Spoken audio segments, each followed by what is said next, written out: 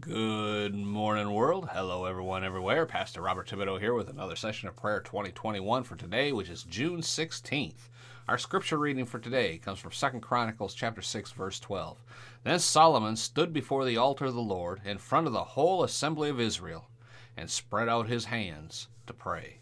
Let's go to the Lord with a word of prayer. Father, in the name of Jesus, we thank you for the privilege this day of being in the body of Christ, being born again children of the Most High God.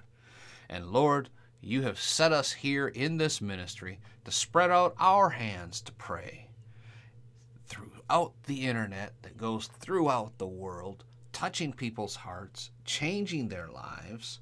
And Father, nobody could have even remotely thought that this was possible back when your word was first written 2,000 plus years ago.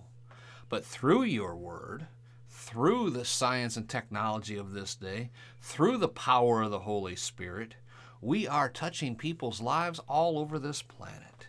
And Father, to you we give the honor and the glory and the praise for the day and time in which we live. In Jesus' name, amen and amen. Praise the Lord. Now, we've been studying about the Holy Spirit and how there are actually two separate fillings of the Holy Spirit. First is when we're born again. That is called the indwelling of the Holy Spirit.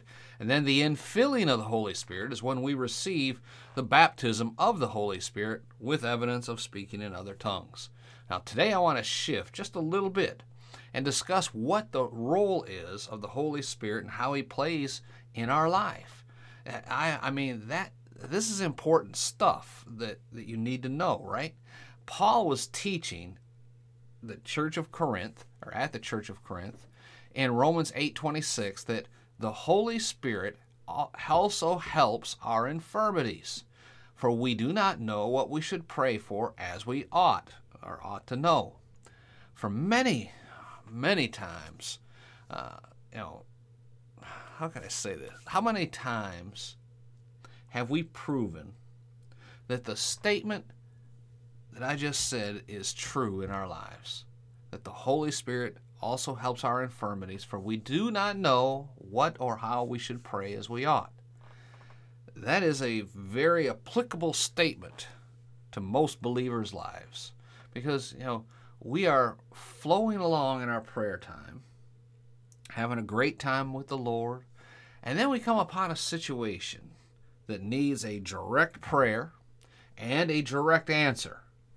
But we're not sure what to pray or how to pray it. It may be a situation concerning our jobs, our finances, our income, our family, our nation, anything that deals with life here on this earth, etc., that we need to pray about. Amen? It is certainly true that if a person has certain needs that need to be met, he or she should know how and what to pray for in order for them to be met, and to believe that God truly hears our prayers, and not that we need to wait, but that we need to know that we have prayed according to the will of God, which the Scripture says is according to His Word, which means that we pray not just what the will of God is, but what the Word of God is, and according to our desires from our heart. The Word of God says we should be receiving the prayers that we requested. And God's Word promises us that these things truly are, that we are truly in need of, really are already provided for as soon as we ask. Then why don't we see the manifestation of it? Let's take, for example, healing in our physical bodies. It is provided for us in many places in Scripture. Let's just use Matthew 8:17. We read, He Himself took our infirmities and bore our sicknesses. But yet there are some things we do not know what to pray for. We found direct evidence here that sickness belongs to the devil, not us. Healing is what belongs to us. But there are some things not covered in the Word of God, specifically, that we want to pray about and ask God for, that our needs could be met. Do you remember back in our prior teachings when I told you we were talking about the prayer of petition, And I said you need to be in the Word of God on a daily basis. And if you had a need, you could prepare this prayer petition to lay it out and present it before the Lord on a formal basis, like a lawyer presenting his case. But the requirement was that you needed to list the scriptures that dealt directly, or at least could be inferred, to your situation. Do you remember that? Now, well, what if you can't find any scriptures that deal with that or even hint at it? An example would be, for this day and time, let's say you need a new computer for work. I am pretty sure, I'm not 100% sure, but I'm 99.9% sure, there are no teachings of Jesus where he was telling his disciples and us through the disciples, and when you need a new computer in 2,000 years from now, this is how you'll have to pray. It's just not there, right? Amen. Don't shut me down when I'm preaching good.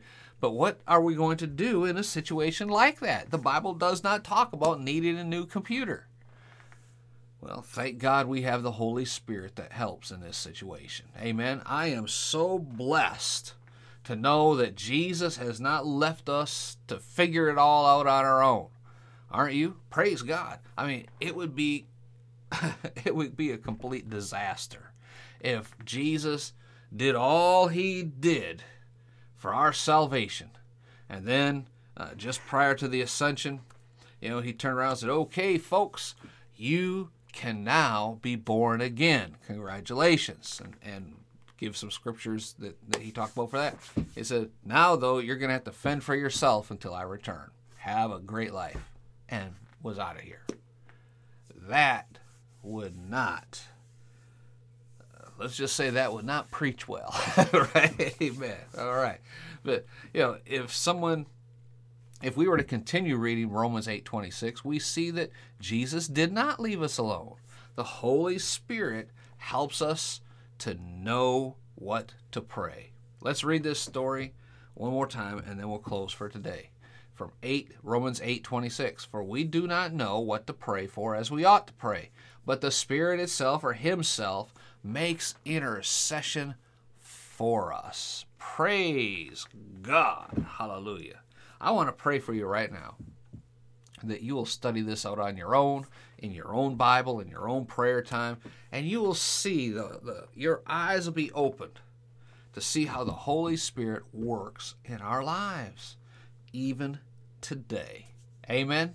Let's pray. Father, in the name of Jesus, we come humbly before your throne of grace and mercy this day, thanking you, praising you for your mercy, thanking you for your grace that helps in our time of need. Father, in Jesus' name now, we pray for wisdom and understanding from your Holy Spirit to be imparted to us by your Holy Spirit, that our paths would be led by your Holy Spirit, shining the light on the path you want us to follow, showing us the obstacles the devil has tried to put in place to trip us up, knowing that you are right there with us through the power of the Holy Spirit working in our lives.